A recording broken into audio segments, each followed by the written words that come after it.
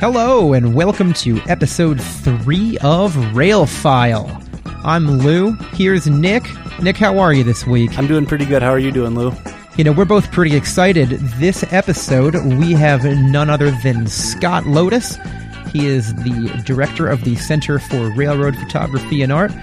Nick and I have both had some great conversations with him over the years. We're happy to have him on the podcast. Yeah, it is a great honor to speak with him, and I'm so glad he's here.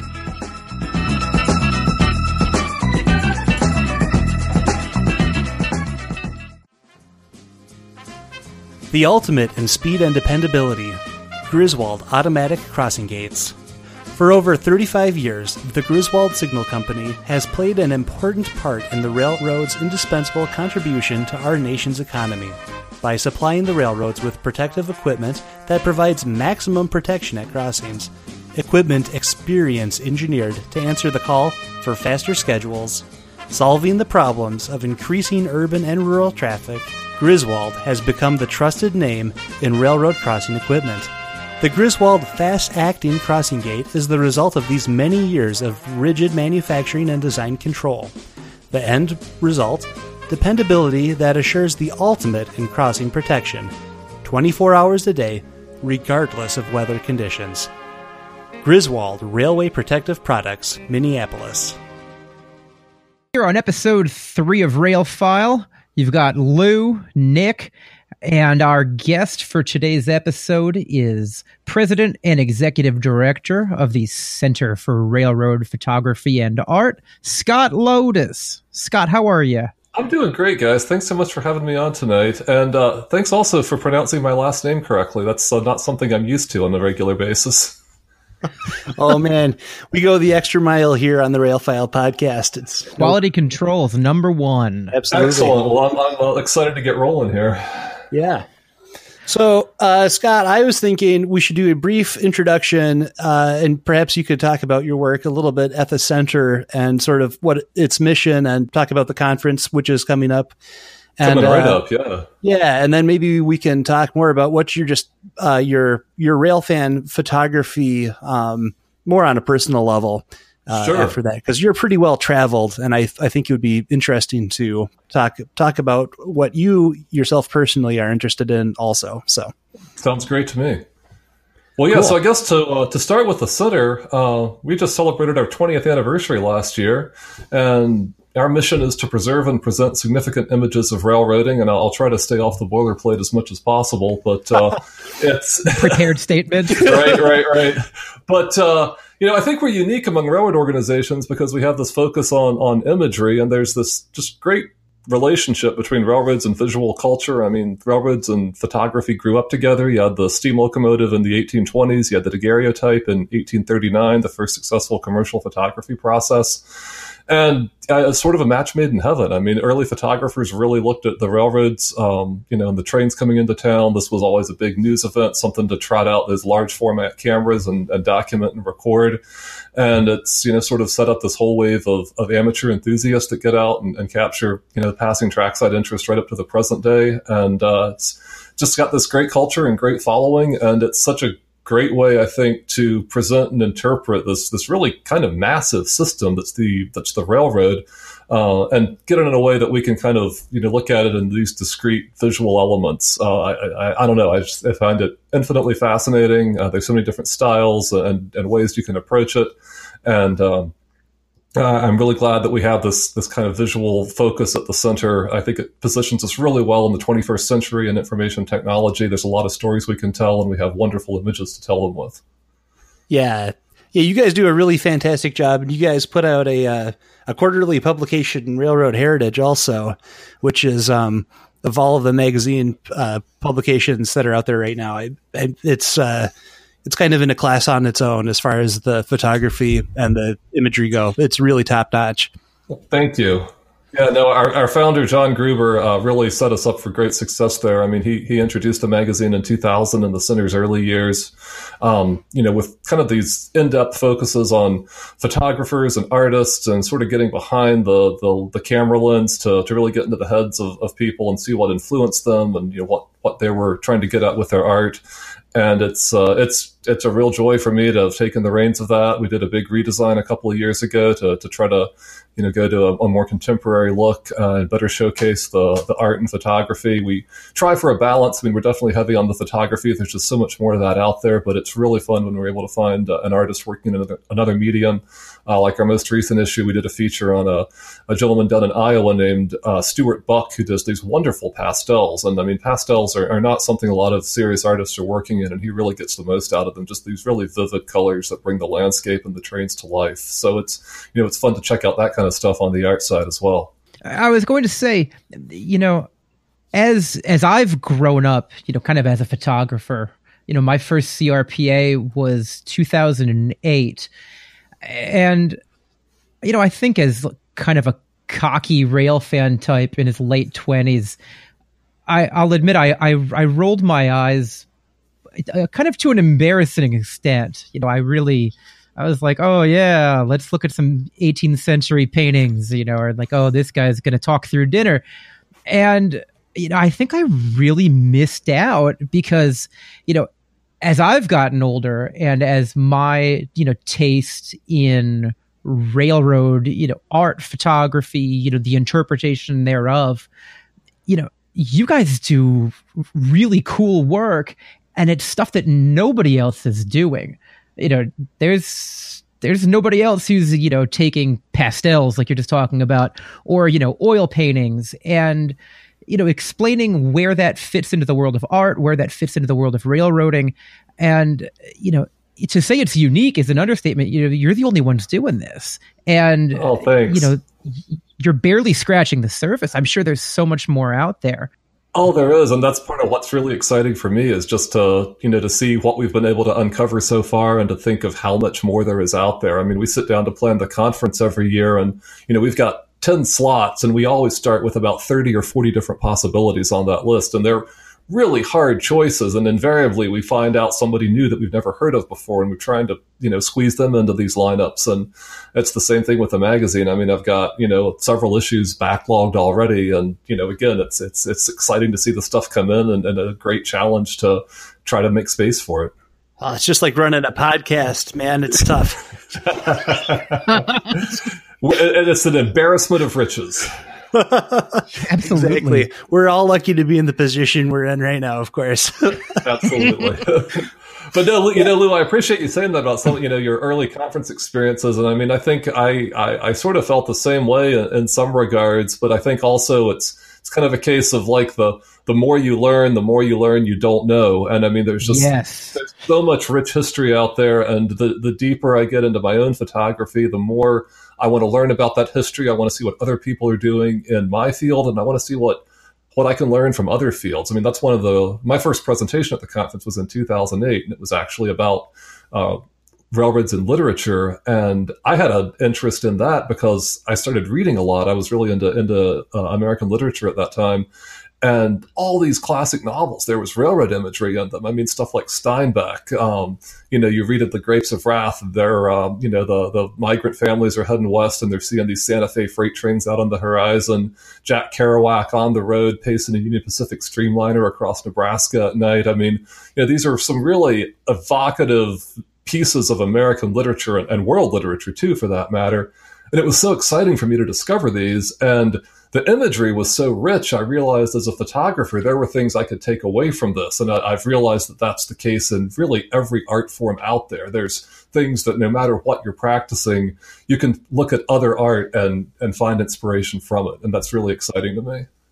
Yeah. I mean, I met Lou at the conference, I think in 2009, I believe. Yeah. And, it's a really, the conference that you guys put on is so unique in the world of railroad photography because it is, it's not what you would think of as kind of the typical rail fan crowd. They're certainly well represented there, but, as kind of a cocky know-it-all, I get all of my photos on railpictures.net accepted, no problem kid. At that time, it was a very different and completely, it was a completely different approach to everything. And it was so, it interesting and eye-opening, and it was really cool. I remember John Corns had a presentation that really stuck out to me, and some of his photography showing concepts and ideas that were things that I'd never thought of or had seen anywhere before. I have stolen so many of his angles. Yeah, he did some great stuff. Absolutely. Yeah, his commercial work is unreal. He showed one photo in particular of, I believe the perspective was looking off of the back of a train, and there was another train going on an adjacent curve going around, and it was the inspiration for a painting I think that Fogg did, and I was lucky to replicate a very similar composition when I was riding on a Union Pacific excursion, and it turned out so cool, and I was It's a photo I would not have been able to have taken or thought of had I not been at the conference. And it was very cool. So, hey, is it time for a shameless plug? Yeah, absolutely. Always. So Conversations 2018 is coming up April 13th through the 15th on beautiful campus of Lake Forest College, 30 miles north of Chicago, Illinois. Registrations are still open, and you can join us by going to railphoto-art.org.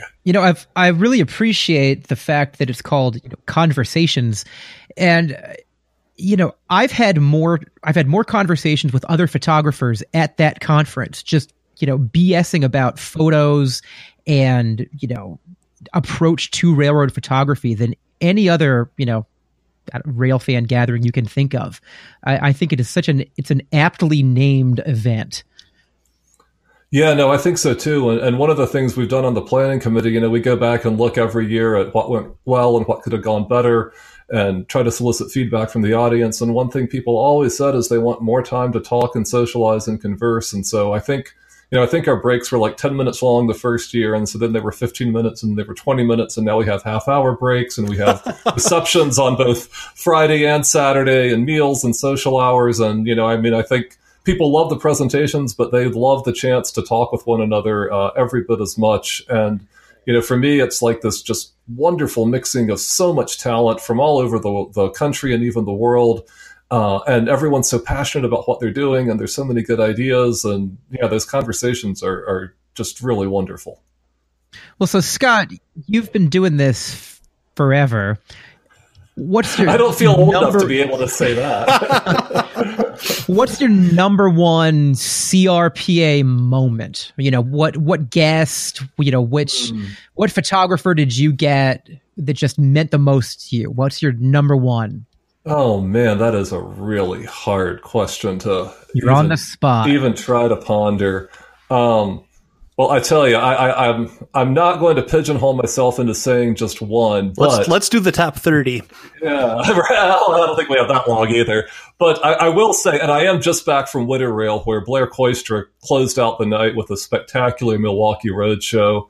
And a couple of years ago at our conference, he gave just what I thought was a wonderful photographer's retrospective, looking back at his career as a photojournalist and as a railroader, and how those both influenced his railroad photography. Just very well illustrated, had a great narrative arc that carried the story all the way through. That's definitely one that's a standout for me. And then, going beyond that, David Plowden has presented probably 3 or 4 times over the course of the Conversation's history. And man, every time he takes the podium, that audience is just wrapped with attention. And, we hang on. I've been there. We hang on his every word, and they are so fascinating. He speaks so well about the photographic process, about the places that he's traveled and photographed, the people he's encountered along the way. You wish you could have been there with him for every step of the way. And I think we all wish we could have learned photography at the feet of David Plowden. I have a great David Plowden story. When Requiem for Steam came out, and he was doing he was doing a book signing at CRPA, I came up to him and I said, I learned to shoot reading your book, Bridges. And his wife was there, and his wife gives me this look, and she runs across the table and she hugged me. And she's like, you have no idea what that means to me. The first time I ever met him, David gave me a copy of that book, and I read it from cover to cover that day. And, I fell in love with him through that book. And she gave me this big hug. David Plowden just started laughing, and he's like, "Oh, this happens a few times a year when somebody mentions that book." And it was fantastic. He wrote this very nice dedication in Requiem for Steam for me, all about how he hoped that I enjoyed that book as much as Bridges, and I was like, man, David Plowden, it was awesome, and what a CRPA moment. Yeah, he just has that presence about him, and man, I mean, I think all of us wish we could have made our significant others fall for us through our photography. So, hats off to David Plowden. No kidding. Yeah, that that's such a bizarre statement. I don't even know how to respond to that. That's fantastic. Griswold precision-built equipment plays a vital part in maintaining safe, efficient railroad and traffic movement. That's why over 25 leading railroads specify Griswold equipment for dependable performance. Griswold highway crossing equipment has been specially designed and experience engineered from drawing board to finished product to assure this unerring dependability. Each piece of Griswold equipment is thoroughly tested and rigidly controlled to provide the ultimate in performance, year after year. And every component part is assembled exclusively by Griswold. There is no conversion from other products. No wonder Griswold has been a trusted name in railroad crossing equipment for over 30 years. Griswold Signal Company, designers and builders of dependable railroad equipment for 32 years. I think for part 2 here, we should probably talk about your personal background as a photographer. I know you are, not only do you have a good eye and an outstanding talent yourself, but you've also been very fortunate in that you've been able to travel very extensively. And even at a relatively young age, you've got quite a few, you've got plenty of stamps in the passport now, and you've been foaming in most of these locations. So I'd like to hear more about your travels and what you've shot abroad and throughout the U.S. Sure. Well, I've been incredibly fortunate, and it's been so eye-opening and expansive to my own way of thinking to be able to travel in different countries, to meet different people, to see how the railroad works in one place versus another, to see what it means in Asia versus Europe versus North America. It's all fascinating and just a great part of my education and learning process. And, this all came about I never really set out to be a world traveler. I thought I'd spend most of my time in the U.S., but my wife and I both went to college in Cleveland, Ohio. After we graduated, we were both in jobs that we were just kind of looking for a change. We wanted to do something else. We weren't quite sure what. She had a friend who had taught English in Japan, had been there to visit her, realized it might not be that difficult of a thing to do. I said, yeah, that sounds great. And so we decided to do that. And along the way, I took a little detour through China, thanks to the center, actually. One of our board members, Mike Valentine, had been over there photographing steam. Had these just incredible images that he came back with, so evocative, so much emotion and drama in these shots. And it was still happening. It was not going to last much longer. This was 2005. The Jitong line up in Inner Mongolia was still running double-headed 210-2 QJs on one division of their main line between Daban and Chabuga. And I'd met someone else also through the Center's conference, Ronald Olson, who went there a couple times a year, spoke Mandarin, was going to be there the same time I was, wanted help with his night photographs. He takes these, elaborate synchronized night flash setup shots. He wanted someone to help him with that, who knew what they were doing. I wanted someone who spoke the language and knew where the steam locomotives were, and we had a wonderful partnership that ran for mutually beneficial almost 3 months. Yeah, I think they called it a symbiotic relationship. I was going to say, that's not a place where you just show up with the camera and the bike and just kind of go off on your own with no understanding of the language or anything. That would be a tall order. Well, Ron is 6'6", so he fills the bill for a tall order quite nicely, and it's very easy to spot in a crowd in China, even from great distance. I can imagine. And he told me he's been the cause of 2 different bicycle accidents there because someone would just ride past him and be gawking over their shoulder until they ran into a telephone pole or something. If I had $1 for every time that had happened, You'd have at least $2. Exactly. But, and I'm glad you mentioned the bike, because as we were making our plans, Ron actually had a bike that he left over there because he likes to bike, and he's so tall that the native bikes don't fit him very well in China. So he had one of his own bikes shipped over and kept it in the shop in Darbon because he knew all the railroad workers on the Jitong line and fired engines for them, and could basically do anything he wanted to over there, which was amazing. And he said, I was thinking it might be fun to just ride my bike along the whole line and camp out along the way and see what photographs I could get doing that. And I thought, that sounds crazy and fantastic, and can I come too? And he's like, oh yeah, sure, you can buy a bike for $25 in Darbon. I know this because I'd gone and tried to buy a new rack for my mountain bike. The salesman said it was $25. I thought he was pointing at the rack, and that was the price of the entire bicycle. Of course, by the time I got there, prices had gone up a little bit, and I think I paid $75 for this absolute piece of trash 10-speed that did not survive the trip, but actually trying to find places to get it repaired along the way was, looking back now, part of the fun, because we got to meet a lot more people and ask for help, and they'd come out and make tea for us and show us where the repairmen were, and they'd ride in on their motorcycles on Sunday morning and open up their shop to fix my bike for $1.25 or some crazy little sum like that.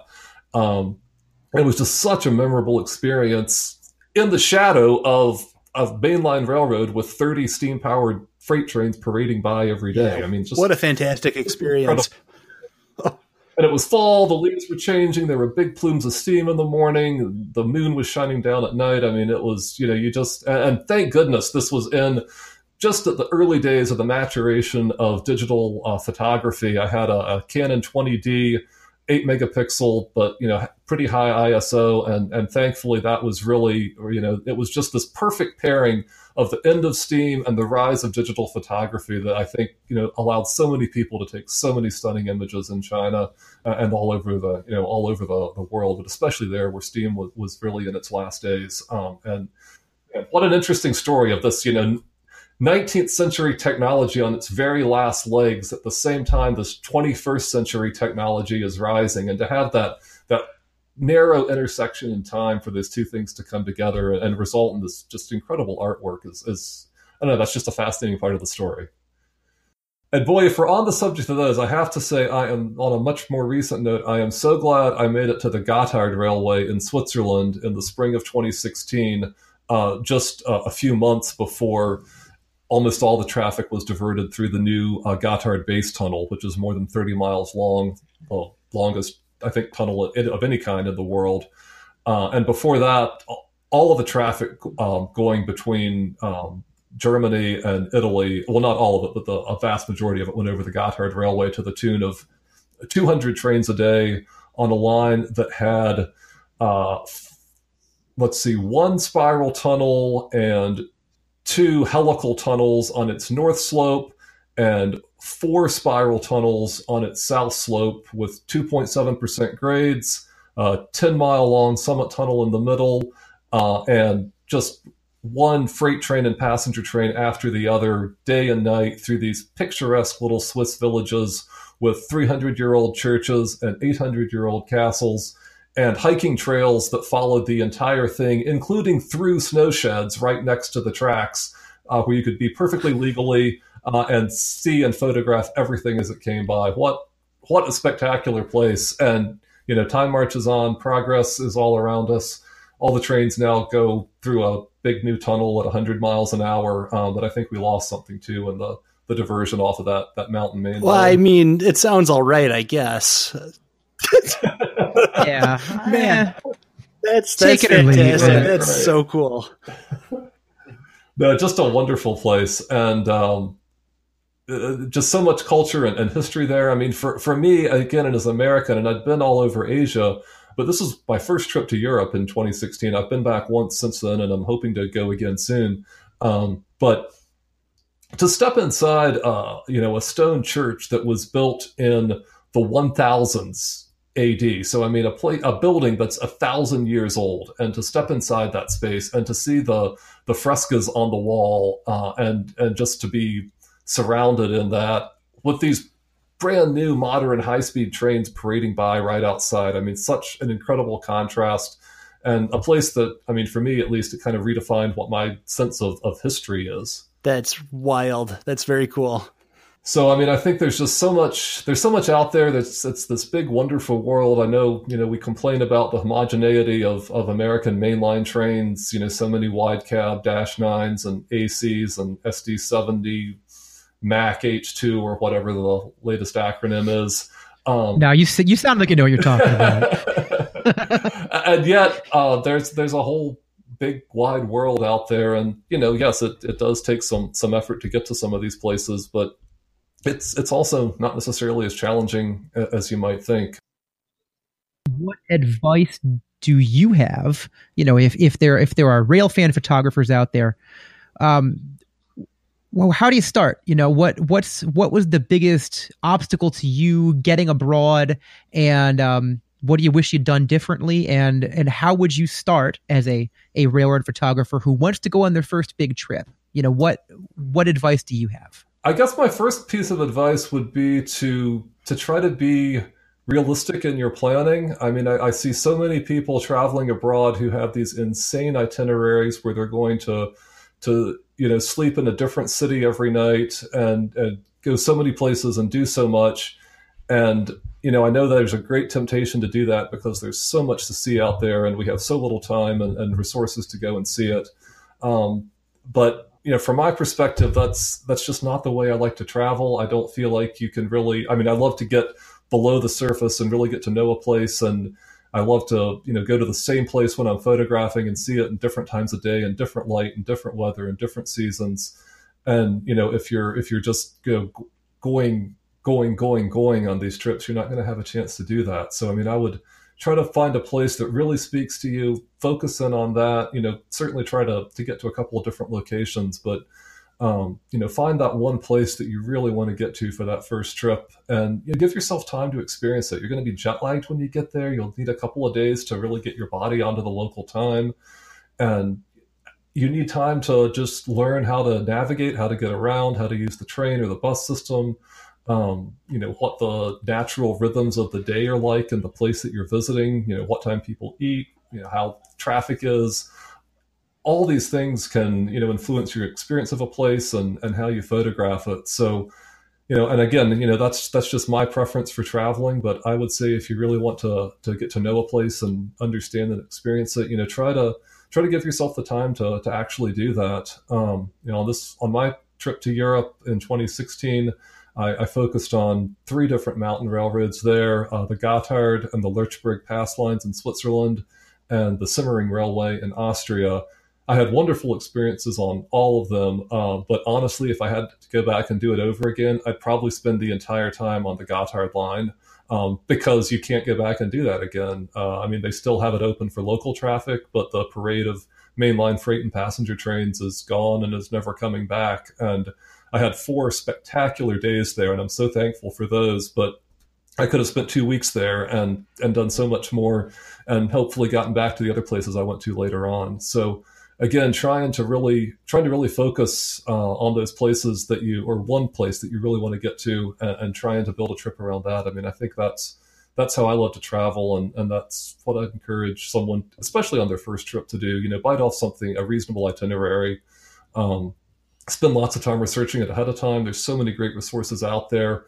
The last thing you want to be is, in gorgeous sunset light, trying to figure out where you want to take a shot from. You can figure out all these things in advance, and it just makes it so much easier to make decisions on the fly. If you know that there's a great shot in the morning up this valley and a great shot in the afternoon over here from this hillside, with Google Earth and all the modern imaging and mapping tools we have, you can do a lot of that planning ahead of time. And even if you don't get to all those spots and find new things while you're there, I think just having that structure and having that knowledge ahead of time will make your trip and your decision making on the fly so much easier. And I think the other thing too, as you were alluding to earlier, Scott, is that people, especially when you're coming to travel in an area that they're familiar with or where they live, I think people are always anxious, maybe not anxious and maybe not always. People are generally helpful, though. People are happy to show other rail fans around, it seems like. And I know both Both in my travels around the United States and very briefly in Canada. I mean, that was absolutely the case where, it's not going to hurt anything to hit that contact button on Instagram or Flickr or wherever else you're looking at pictures and send a message to the photographer and say, hey, I was just admiring the shot you got. And, can you tell me more about what's going on here? What's the schedule like? And they're either going to ignore you, they'll tell you, they'll answer the questions for you, or in some cases they'll answer the question and they'll say, and by the way, you should talk to so-and-so because he is a dispatcher for this railroad or he works there. And reaching out to other people I think is very important. And Yeah, ahead of time and on the road too. I mean, some of my most memorable experiences have been when I got myself into a pickle and had to ask someone else to help me get out of it. And again, when you ask for help, I found that just time and again, people rise to the occasion. And for me, looking back on it, those are often some of the most memorable experiences.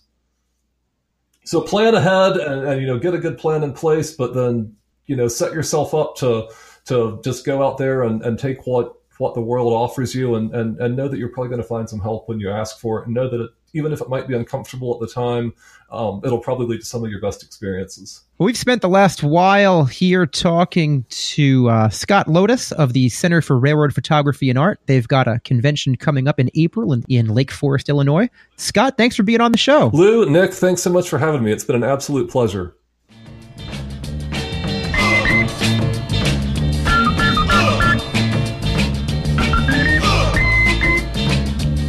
You've been listening to a conversation with Scott Lotus of the Center for Railroad Photography and Art. This has been episode 3 of Rail File. If you missed any other episodes, make sure to check us out on the World Wide Web at railfile.com. Download the podcast wherever fine podcasts are downloaded. And if you have any questions, feel free to get in touch. We'll be back with episode 4 sooner than later. Have a great day. Thanks for listening. Do we ever want to do credits at the end where we say produced by Lou? Audio engineer, Lou.